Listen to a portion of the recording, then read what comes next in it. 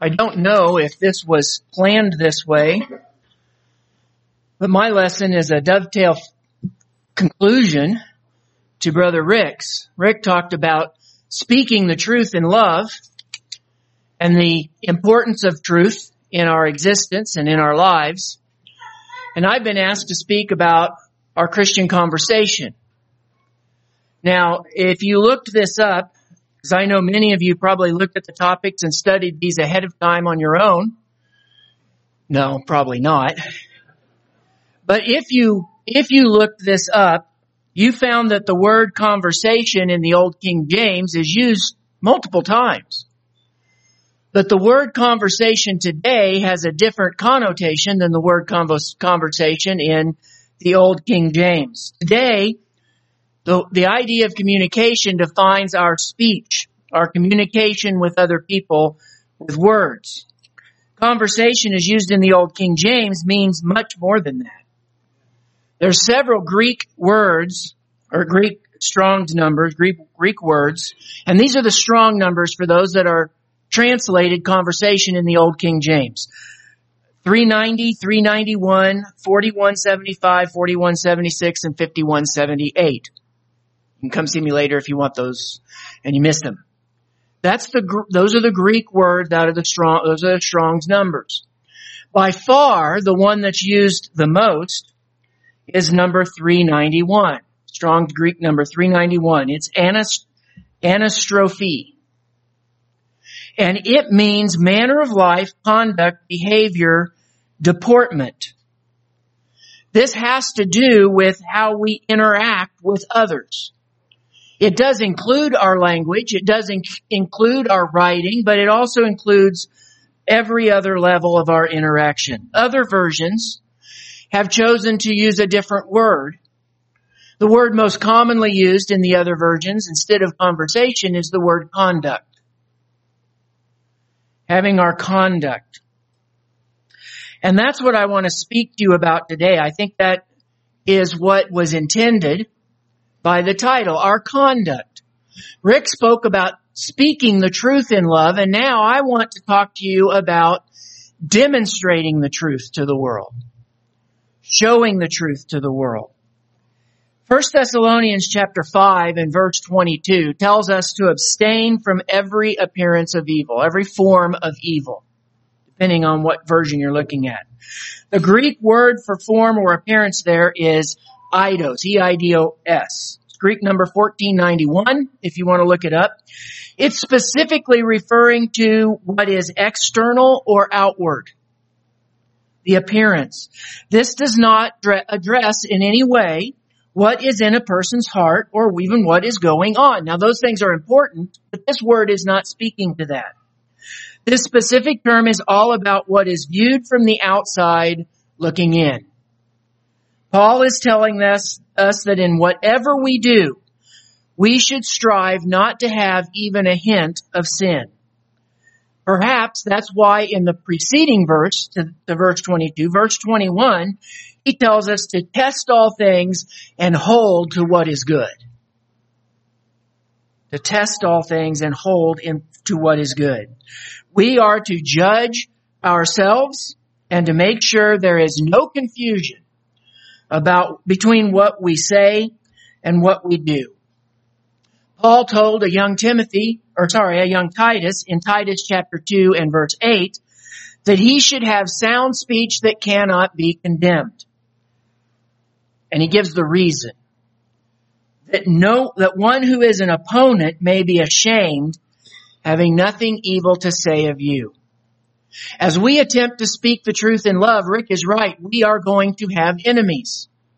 Enemies of the truth. No one should be able to hold anything against us based on what we say or what we write. In 1 Peter chapter 2, verses 11 and 12, Peter tells us, "Beloved, I beg you as sojourners and pilgrims, abstain from fleshly lusts which war against the soul, having your conduct honorable among the Gentiles, that when they speak against you as evildoers, they may by your good works which they observe, glorify God in the day of visitation." These things conflict with our soul. If we are saying one thing and behaving in another way, that causes conflict within us, causes conflict within our soul. What do others say about you? Now, to a certain degree, we shouldn't care. To a certain degree, it shouldn't bother us. But we have to evaluate when somebody says something about us against us. We have to evaluate. Is it true? Does it appear to be true? Do they see me as trying to live two different lives? We may disagree with them on a lot of things, but that doesn't mean they're wrong about everything. They may be seeing something that we are having trouble seeing even within ourselves. Paul continues this idea in Ephesians chapter 5 and verse 3 when he reminds us, but fornication and all uncleanness or covetousness, let it not even be named among you, as is fitting for saints. The sin that is in the world should have no part in our lives in any way, shape, or form. The world should not have any basis to accuse us of sin. Notice verses 5 through 7. For this you know, that no fornicator, unclean person, nor covetous man who is an idolater has any inheritance in the kingdom of Christ and God. Let no one deceive you with empty words, for because of these things the wrath of God comes upon the sons of disobedience. Therefore do not be partakers with them. Do not be partakers with them. 1 Thessalonians chapter 4. I want to turn there and read just a little bit. 1 Thessalonians chapter 4. And I want to read the first 8 verses. Finally, therefore, brethren, we urge and exhort in the Lord Jesus that you should abound more and more, just as you received from us, how you ought to walk and to please God. For you know what commandments we gave you through the Lord Jesus. For this is the will of God, your sanctification, that you should abstain from sexual immorality, that each of you should know how to possess his own vessel in sanctification and honor, not in passion of lust like the Gentiles who do not know God, that no one should take advantage of and defraud his brother in this manner, because the Lord is the avenger of all such, as we also forewarned you and testify. For God did not call us to uncleanliness, but to holiness. Therefore he who rejects this does not reject man, but God, who has also given us his Spirit. Abstain means to have nothing to do with. This is by choice. This is a decision that we make, a conscious decision that we have to make. Paul tells us we have to know how to possess our own vessel, our own body.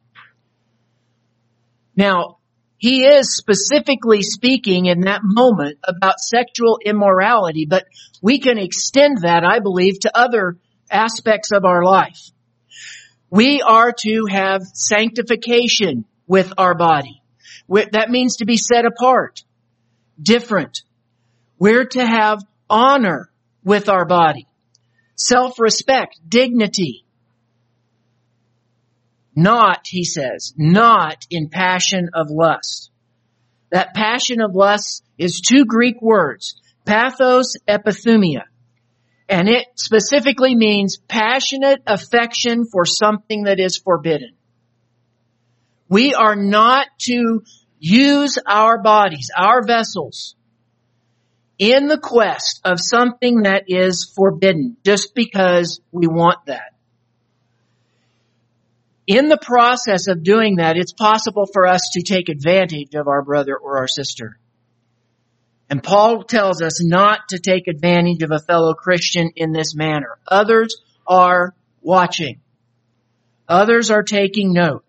Our actions, our words, our appearance can have a destructive effect on somebody else's soul. Is our language close enough to cursing that it causes others to think of the inappropriate word? Do our actions cause others to wonder if there is sin in our life? Does our appearance lead others to inappropriate thoughts or hints at sexual innuendo? We must think about how others perceive us, not rationalize our decisions. We human beings are very good at that. We're very good at rationalizing something we know we shouldn't be partaking in, but we try to convince ourselves that it's okay. Romans chapter 12. Paul kind of gives a summation of this topic in two verses that we're all very familiar with. Romans chapter 12, starting with verse 1. I beseech you, therefore, brethren, by the mercies of God, that you present your bodies a living sacrifice, holy, acceptable to God, which is your reasonable service. And do not be conformed to this world, but be transformed by the renewing of your mind, that you may prove what is that good and acceptable and perfect will of God. We are to be a living sacrifice. By definition, being a living sacrifice means that we have to give up things that we would like to do or would like to have in order to maintain a relationship with God. We are to be different from the world in every practical way. If we are giving things up, we will be different from the world around us that isn't willing to give those same things up. We cannot live our lives or present ourselves the same way that the world does. Just because the world has decided that something is okay does not change how God views it. If we are thought to be involved with any kind of sin, the world will notice. The presentation of our bodies should be an honor to God at all times. We should be holy and acceptable in the way we dress, in the way we speak, in the way we behave, in the thoughts and intents of our very being. God does not want us to be like the world. If the world's lifestyle, if the way the world presents itself is unacceptable to God, why would we choose to dress that way? Why would we choose to talk that way?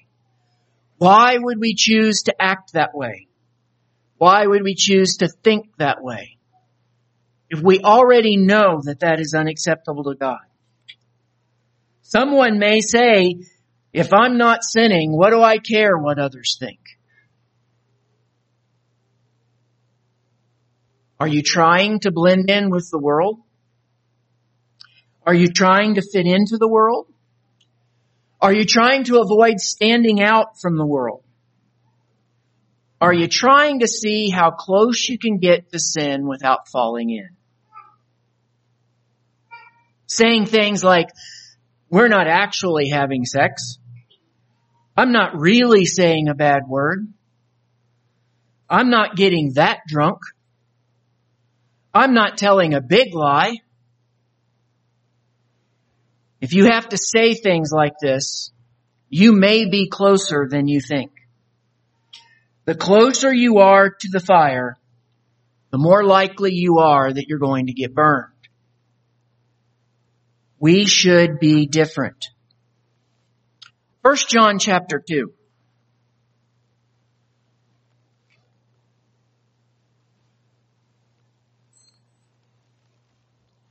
First John chapter 2. I want to start reading in verse 15. Do not love the world or the things in the world.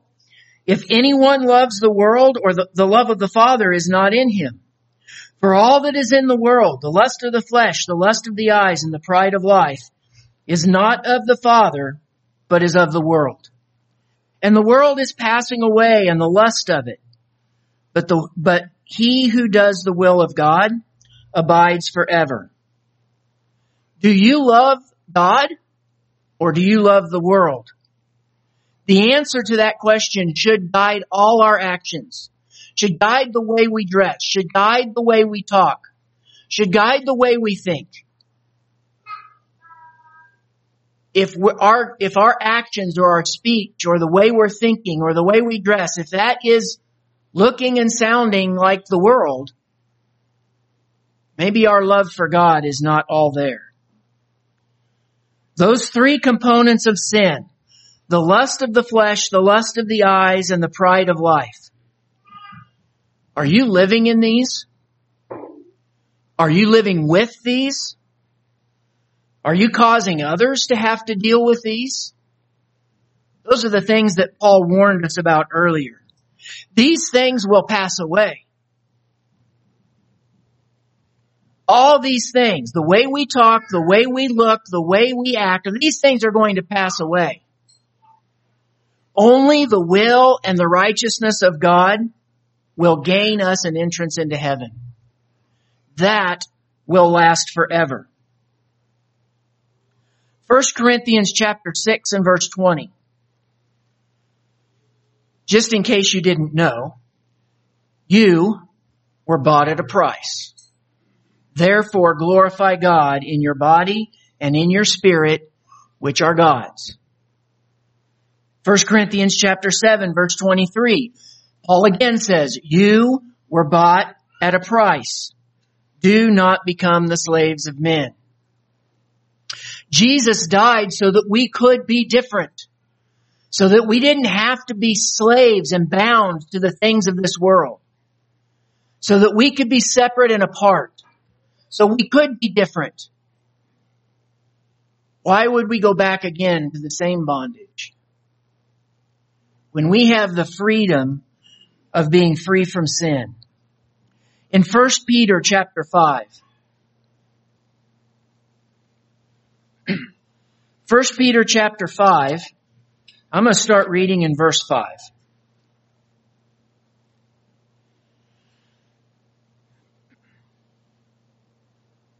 Likewise, you younger people, submit yourselves to your elders. Yes, all of you be submissive to one another and be clothed with humility. For God resists the proud, but gives grace to the humble. Therefore, humble yourselves under the mighty hand of God, that he may exalt you in due time, casting all your cares upon him, for he cares for you. Be sober, be vigilant, because your adversary the devil walks about like a roaring lion, seeking whom he may devour.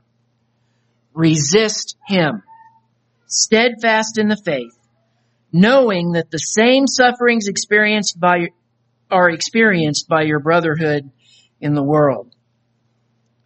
God resists the proud.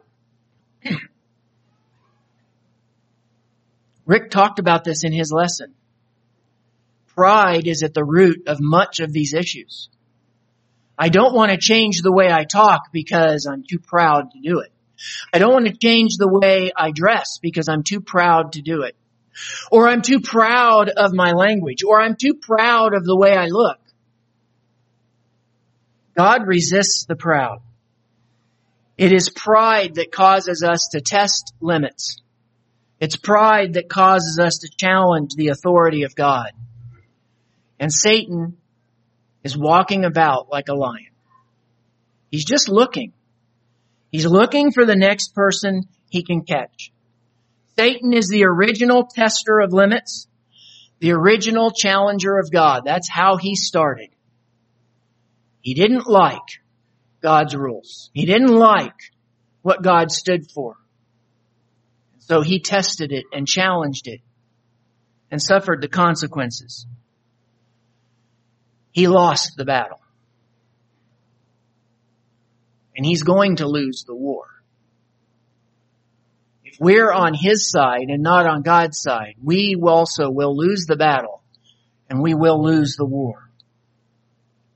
God's command to abstain from any form of sin is about the way the world perceives us, but is also about protecting ourselves. We have to be honest with ourselves and understand our own weaknesses. Satan is looking for any crack in our spiritual armor that he can use, that he can take advantage of. We must recognize those things that tempt us and flee from them. If our language tempts us, we have to pay special attention to it. If the way we dress tempts us, we have to be vigilant in that. If the way we act is an open invitation to Satan to come to us, we have to change that. We also must recognize those things that can cause sin or a sinful thought in others. We're not only to protect ourselves, we're to protect our brethren. Jesus said, if your eye or hand causes you to sin, remove it from your body. He was not advocating this literally. His point is that if we recognize something is a temptation for us or for someone else, we must remove it from our lives. We must change. We must do everything we can to avoid coming in contact with it, especially if it is a temptation to us, and lessen our chances of falling for Satan's traps. How can we be a light for God if the world sees a reflection of themselves? Even if the actual sin is not there, the world, and maybe some of our brethren, could find it difficult or even impossible to see past the appearance of evil. Proverbs 22:1, a good name is rather to be chosen than great riches, loving favor rather than silver and gold.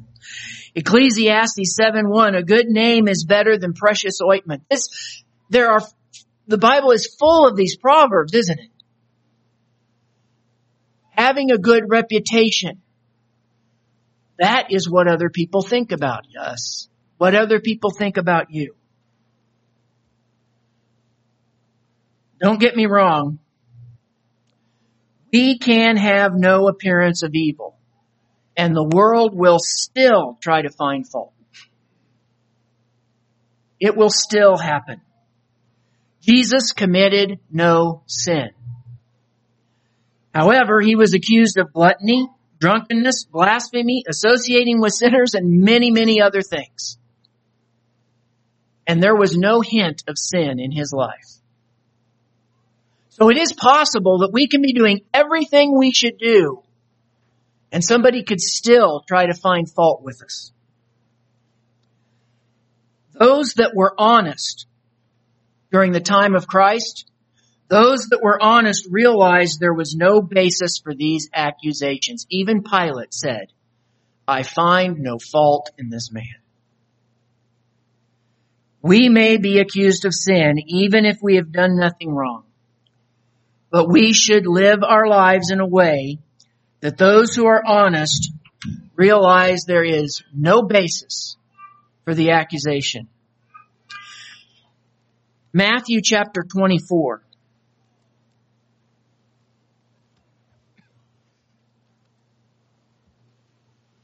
Matthew chapter 24, starting with verse 36.